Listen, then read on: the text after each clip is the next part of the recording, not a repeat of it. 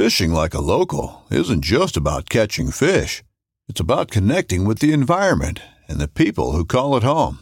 It's about hearing the stories and traditions that have been passed down for generations and sharing unforgettable moments with the people you meet along the way. Fishing like a local is having an experience that stays with you forever. And with Fishing Booker, you can experience it too, no matter where you are. Discover your next adventure on Fishing Booker. This upcoming concert season will be all about the boots, and Tecovas is your stop for the best in Western style. Tecovas has seasonal and limited edition offerings this spring and summer, including men's and women's boots, apparel, hats, bags, and more. All Tecovas boots are made by hand in a time-honored tradition with timeless styles that are always on trend. And Tecovas has first wear comfort with little to no break-in period. It's hard to find this level of comfort paired with this level of style. Stop by your local Tecovas store, have a complimentary drink or two, that's WCB style, and shop new styles. The smell of fresh leather and friendly staff are at your service. Many stores even have leather custom branding to make your boots truly personalized. And with regular live music and events, there's no in-store experience like it. If you can't make it into a store, just visit tecovas.com. That's TECOVAS.com. They offer free shipping on all boots, as well as free returns and exchanges, and ship right to your door. Go to tecovas.com and find your new favorite pair of boots today. How would you like a cartridge that spit a 30-grain bullet 5,000 feet per second? Well, we have a patron here who might be making one. But if that's too small and fast for you, we have another patron who prefers, for his all-around versatile rifle, a .458 Winchester Magnum. Let's dive right in on this episode of Ron Spomer Outdoors Podcast.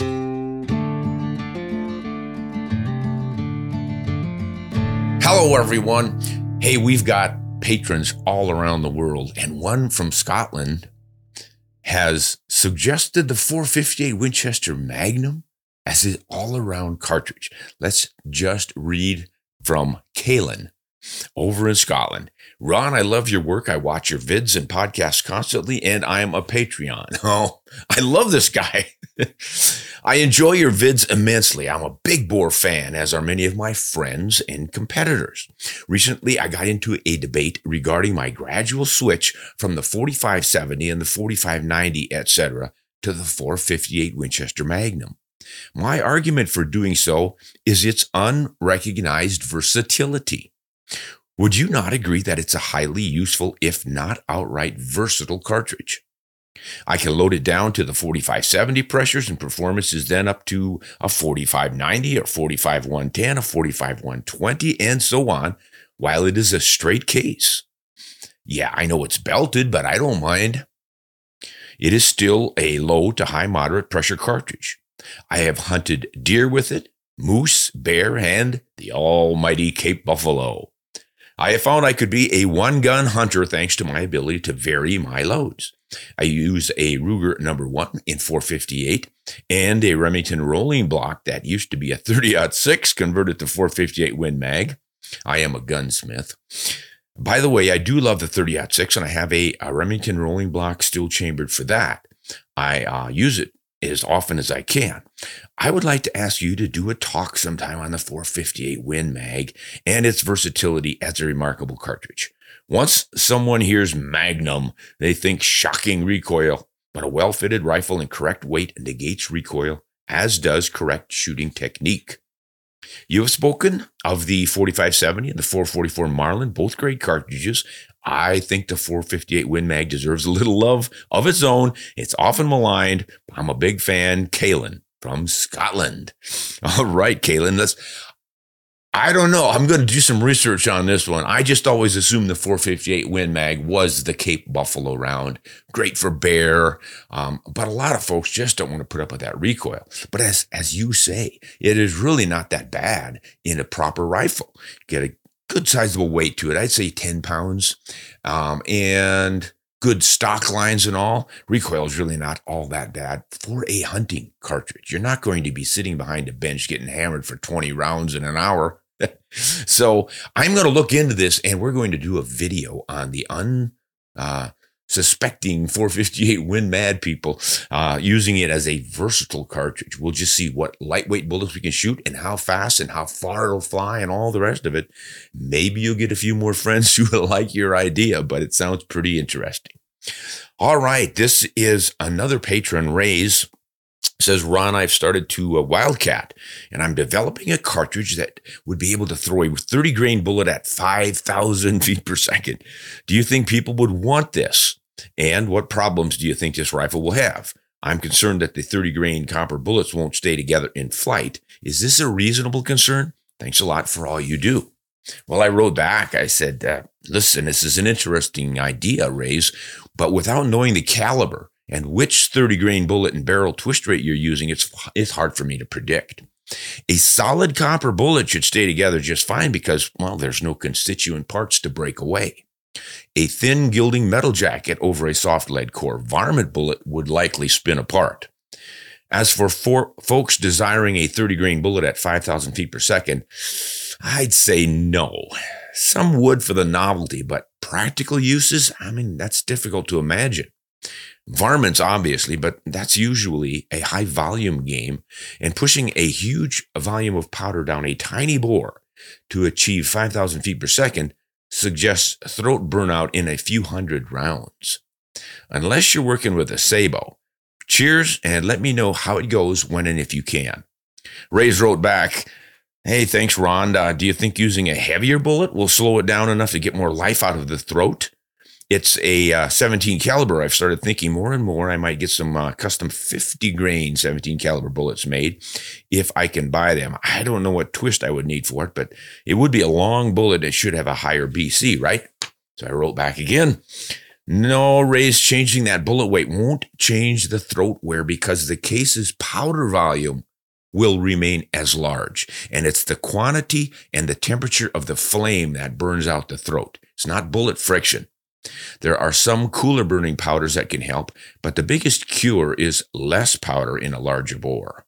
That's why the 22 long rifle can be shot for tens of thousands of rounds with virtually no wear or erosion in the throat and lead. Ray's wrote back and said, thanks again for your insights. This has been a huge help. So we will wait to see how Ray's project goes and report on it if he ever comes up with a rifle that shoots 5,000 feet per second. Okay, here's something Betsy pulled up for me. When I first started watching your videos, I believe that I made a negative comment about one. This is from, looks like Robert. Yeah, Robert.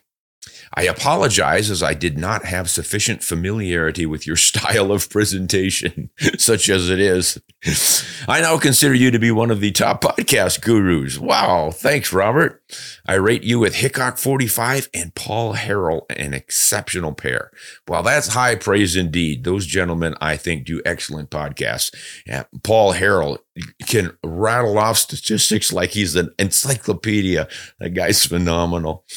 You know, Hickok we had on our show, and he's just an officer and a gentleman, shall we say. Hey, here's one from Barb. Hey, Ron, I love your channel. It's Barb again.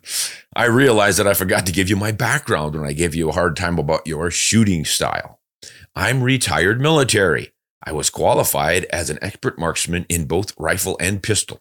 That means 98 out of 100 shots found their mark. The last 10 are at 800 meters with a worn-out Vietnam-era M16. That's pretty impressive. I also went through the NRA's marksmanship training, and I shot competitively in several different disciplines. The reason you don't leave the charging handle out on an AR-15 is that when you hit the bolt release, it grabs that handle and it slams it into the receiver. That's how it breaks. Don't let it bother you, though. I don't hunt with an AR either. All of my hunting rifles are bolt action with the exception of my AR-7 survival rifle. Haven't had to use that one for a reason yet. Just targeting plinking. P.S. No P.S. That's it. Hey, I appreciate the additional information, Barb. I do have a question for you, though, Barb. Are you what I think you are with the name Barb, or are you borrowing someone's Barb, or is it a nickname for being a rather prickly person? Be fun to find out. I think we're going to hear from Barb again. But that sounds like quite a shooter right there. And if he's telling me how to run my AR-15, I think he knows what he's talking about, and I'd better listen. This is from Litsky.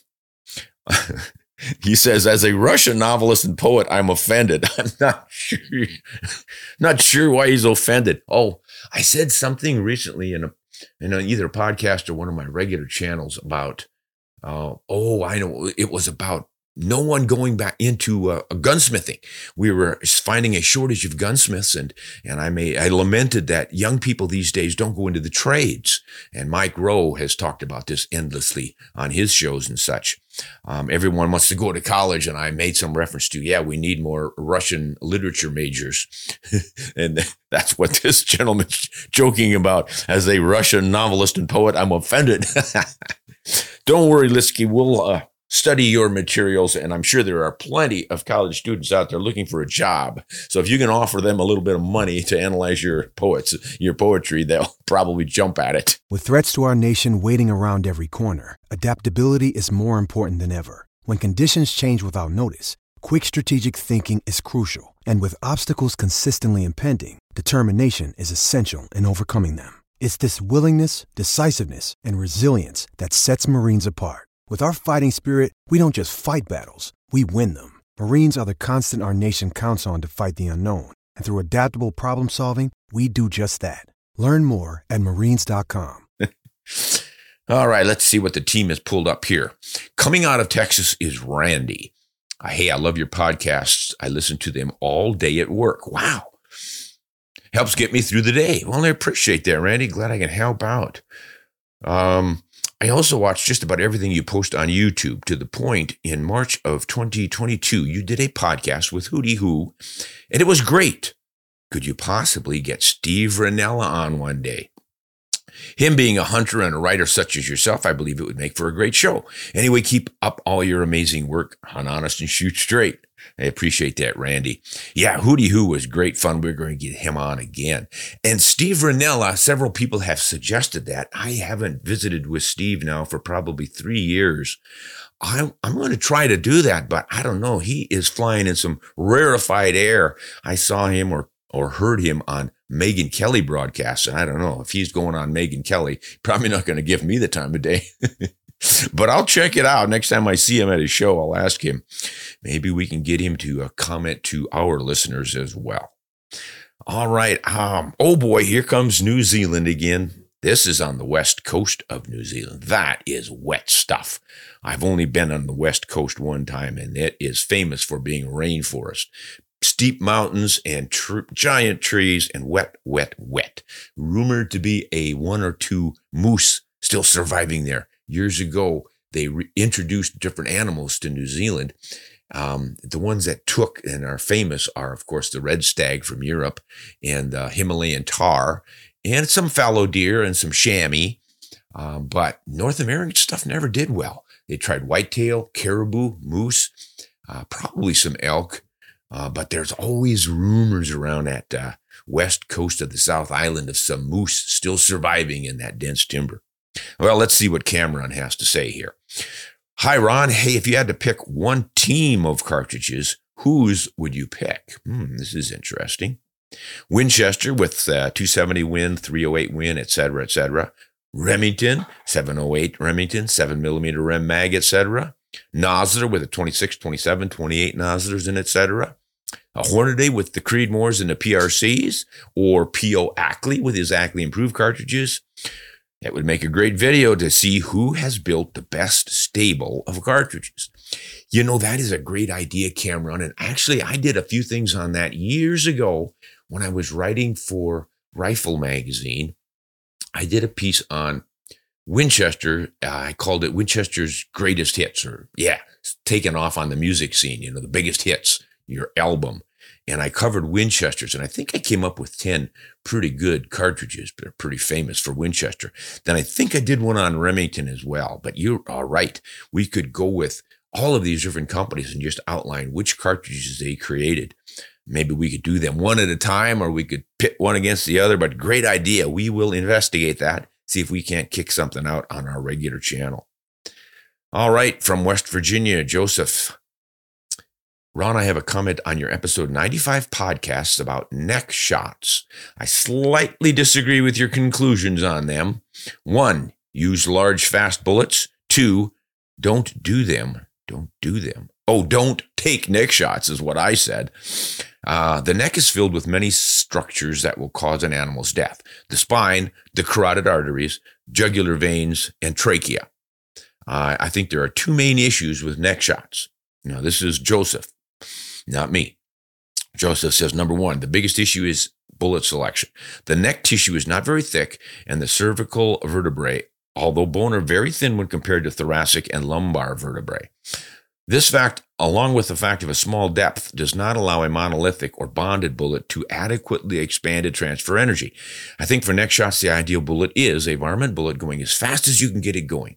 You want to release all of its energy within that 4 to 6 inch depth.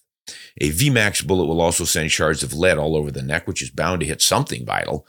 If all the energy is released, it might even sever the spine with hydraulic or hydrostatic shock. I might argue that's that point, but you're right about the high velocity bullet and the shards doing some damage, because I've seen it. I watched once a hunter shoot a zebra in the neck with a .243 Winchester using it was either a 55 or 58 grain bullet. I think it was the 55 grain Nosler varmint bullet. Just like that, lights out. Unbelievable. So that can work. Now, second point that Joseph makes about these neck shots. The second issue, which we agree on, is just the size of the target area. The vitals of a broadside shot could be up to a foot, while a neck shot, at best, would be about 6 inches. Now, I'm assuming, Joseph, that you're talking about deer, mule deer, whitetail, that size of deer, not moose-sized deer, because there's a lot bigger bigger neck on that than an elk. So we're thinking deer here, and you're right, it's a much smaller area. So Joseph says, use a very accurate rifle from short range of 150 yards or less. In other words, make darn sure you're going to hit that little target. Okay. So from the perspective as a hunter, shooter, and physician, Joseph must be a physician, is that neck shots are ethical with the right gun, the right bullet, at the right range. Ideal caliber, for example, .243, 75 grain VMAX bullet, 3,300 to 3,400 feet per second. Ron, I've been watching you for years. Started on the VHS when my uncle started teaching me about hunting. I hope you're well and keep up the good work. If ever you need an anesthesiologist hunter's opinion, feel free to ask me. Joseph, and he's in the U.S. Air Force on the medical staff. Well, great. That's some authority right there, Joseph. I think we're on the same page here. Yeah, I mean, you know more about the thoracic, the vertebrae, and all the rest of the anatomical details here. But my biggest point is, of course, that if you encourage and or say it's not a bad shot, too many hunters out there are not going to necessarily follow your recipe by having a super accurate rifle and taking a super accurate shot from a good solid position within distances and all the other things. It's just once you get the idea in their head that they can make a neck shot, you know darn well that somebody's going to try one at 250 yards, even if they don't realize it's that far. But my biggest problem with the neck shot is the quick motion. You know, when an animal is alerted or suddenly decides to do something, he doesn't move his chest first. He moves his head first, and then his neck, of course, is part of the deal. So he could very quickly turn, duck to feed. And this is mostly what animals are doing. You know, they're looking around, and then they're going down for a bite to eat and coming back up. And that neck target, just about the time you decide to shoot their perfect shot from 100 yards with a super accurate rifle, he moves and you miss it and screw the shot up. I've just seen too many neck shot deer that were crippled as a result. Whereas if you miss by a few inches on that center chest shot, you're getting lungs higher or lower, left or right, or hitting the heart, or better yet, right above the heart where all the major plumbing is. Yeah, it's just a higher percentage shot. But I know that thousands and thousands of hunters have used neck shots successfully, and it can be done. I just think it's not your best option. All right, Jonathan from Georgia. Ron, for the life of me, I can't figure out why the .280 Remington isn't more popular. I know the history of the cartridge and how it was sort of shot in the foot, But I own and hunt Georgia deer and hogs with a variety of calibers, and for some reason that 280 is an absolute death ray on everything I've shot so far.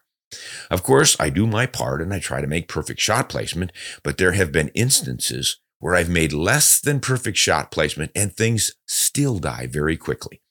It just makes hunting too easy, and it has made me pick up my bow more often. Unfortunately, I don't hand load at this time, and it gets fed a diet of Nosler Trophy grade 140 grain AccuBonds, which have gotten quite expensive. But if it's not broke, I'm not going to fix it.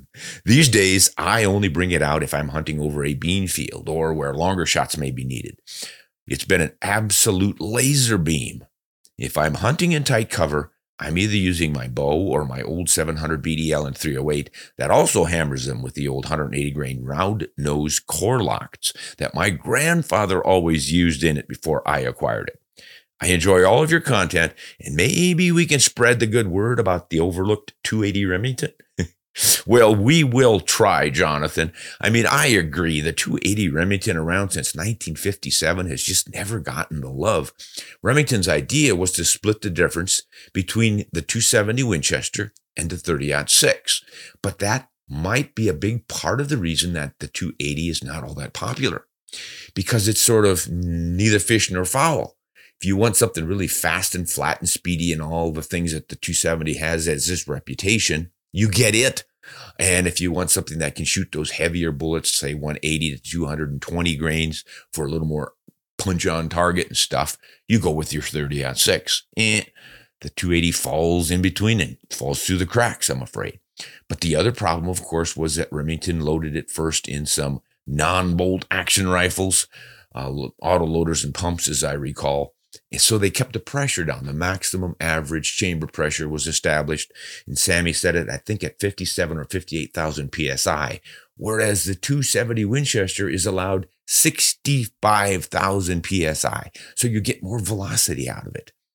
So now a lot of hand loaders, knowing that it's the same brass and the same rifle with the same strength and et cetera, will load it a bit hotter, but the manufacturers, of course, don't. They have to adhere to the SAMI specs. So I think that's why, but you are right. If anyone is looking for a great all-around deer cartridge, more than suitable for elk and moose and most of the African plains game, I mean, come on, it's a 7mm.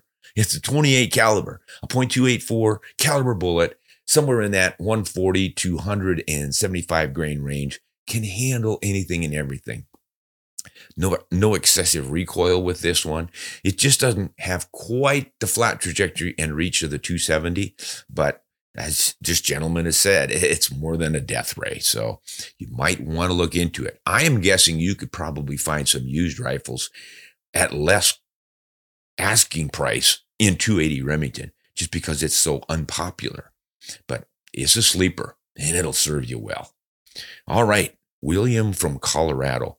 Ron, I was recently handed my dad's hunting rifle. It's a beautiful 1956 Winchester Model 70 that was originally born as a 300 H&H Magnum. Nice.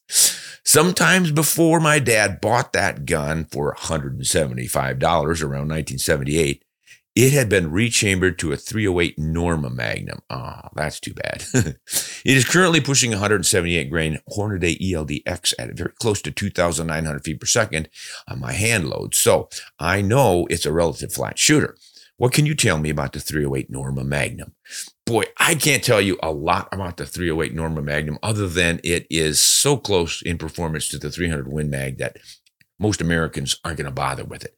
Over in Europe, it's undoubtedly more popular because it's a Swedish Norma cartridge, and they load wonderful ammunition. Norma produces some really good stuff, but it's just so close to the 300 Win Mag. It's a belted Magnum, as I remember, based off of the 375 H&H belted case.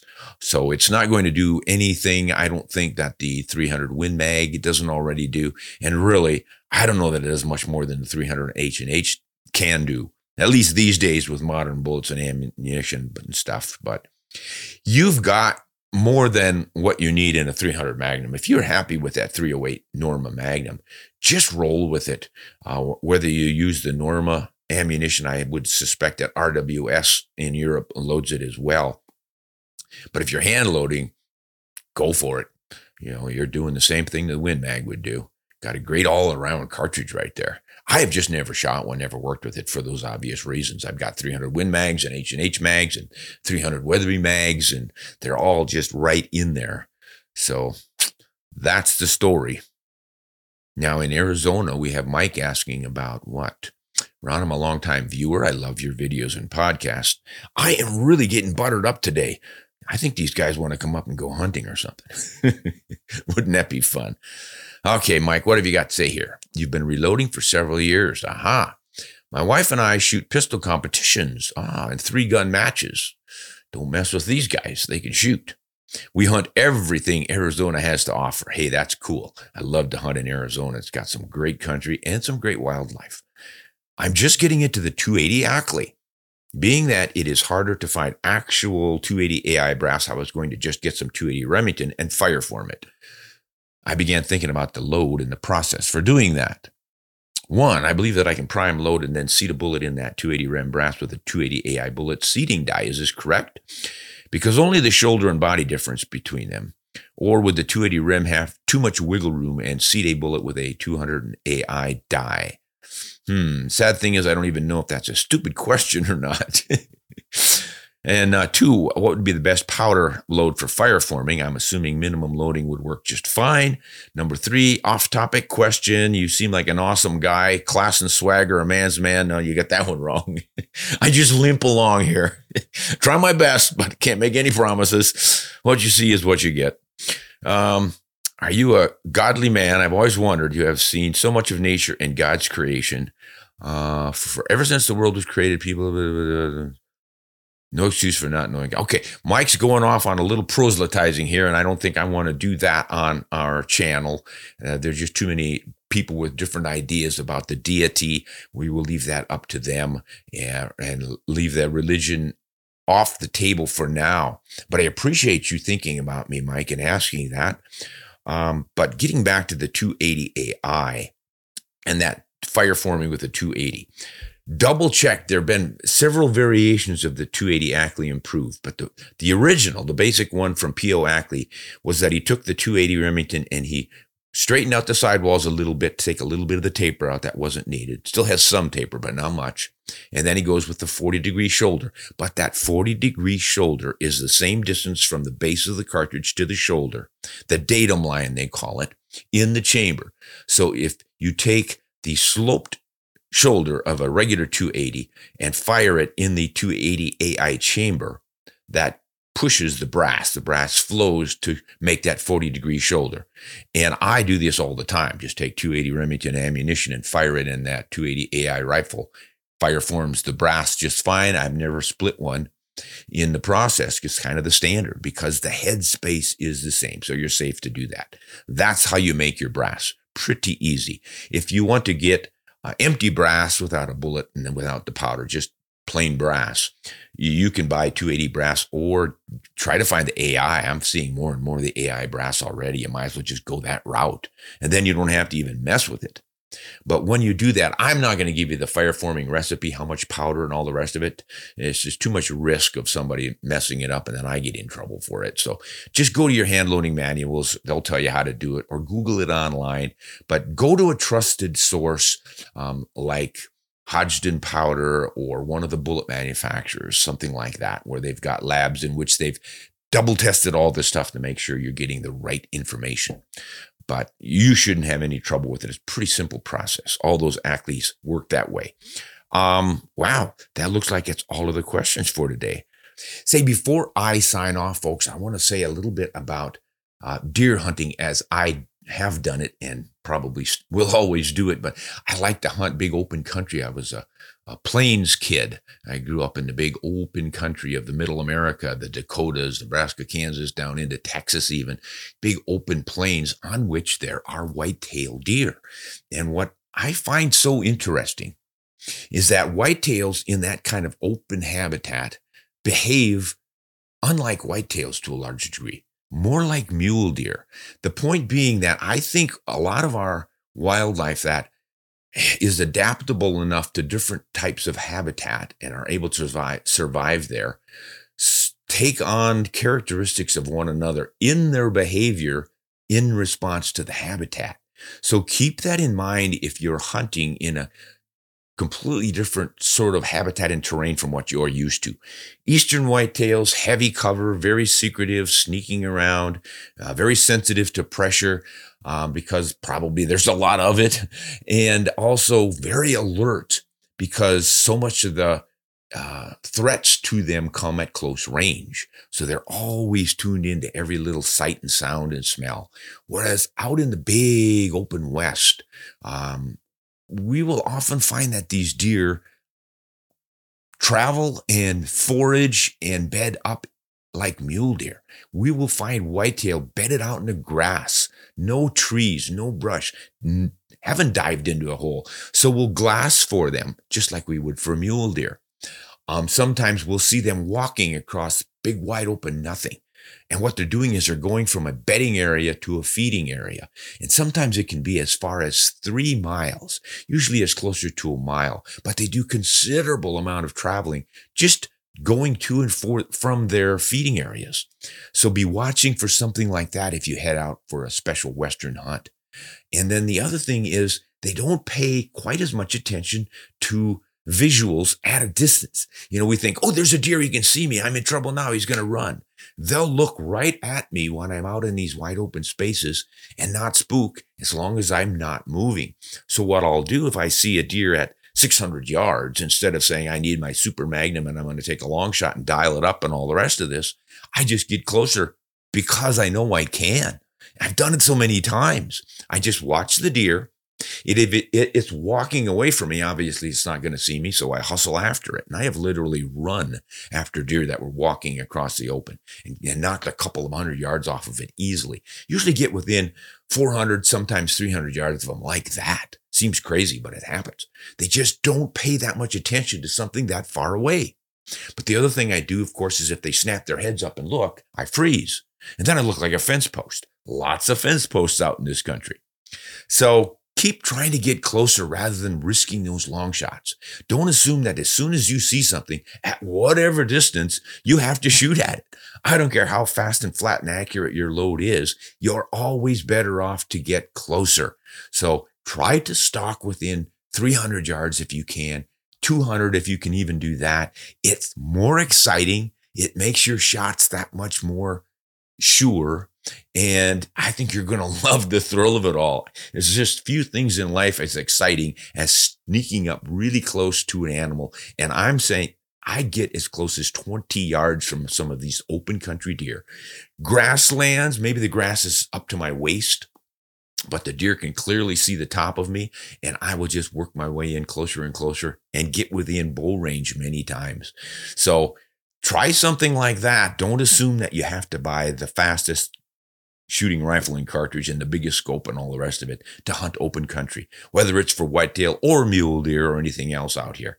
You can stalk close. So that is my hunting tip of the week. I hope it works out for you guys.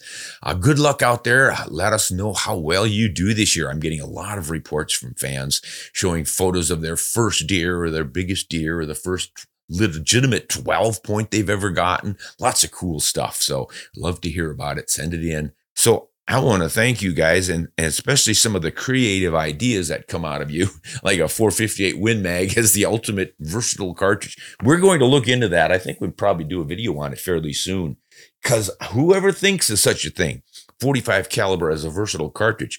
But boy, it wasn't all that many years ago when the 45 was considered a fairly small and light cartridge or caliber. 45-70 as the U.S. military round in 1873. That's when it came out. And it's still hanging in there, which is pretty amazing. So yeah, those were once considered light bullets because they used to shoot 60 and 70 caliber bullets in muzzle loaders back in the day because they couldn't get the velocity we get now. So they had to use a heavier bullet to get the terminal effect they were looking for. But the 45-70, 458 Win Mag, interesting. We're going to see if we can't make that 458 Winchester Magnum a versatile all-around cartridge. Get ready and check it out on Ron Spomer Outdoors regular YouTube channel. I I do want to thank all of patrons on Patreon for supporting us. We really appreciate that. And we will, of course, answer all of your questions as soon as we get them. Those are the first ones that come over my desk every day, and I hop right on those. And then if we've got time, we'll pick a few up here and there, but keep sending them in because the team always pulls up the interesting ones, and we report those right here on Ron's Boomer Outdoors podcasts. So until next time, hunt honest, you shoot straight.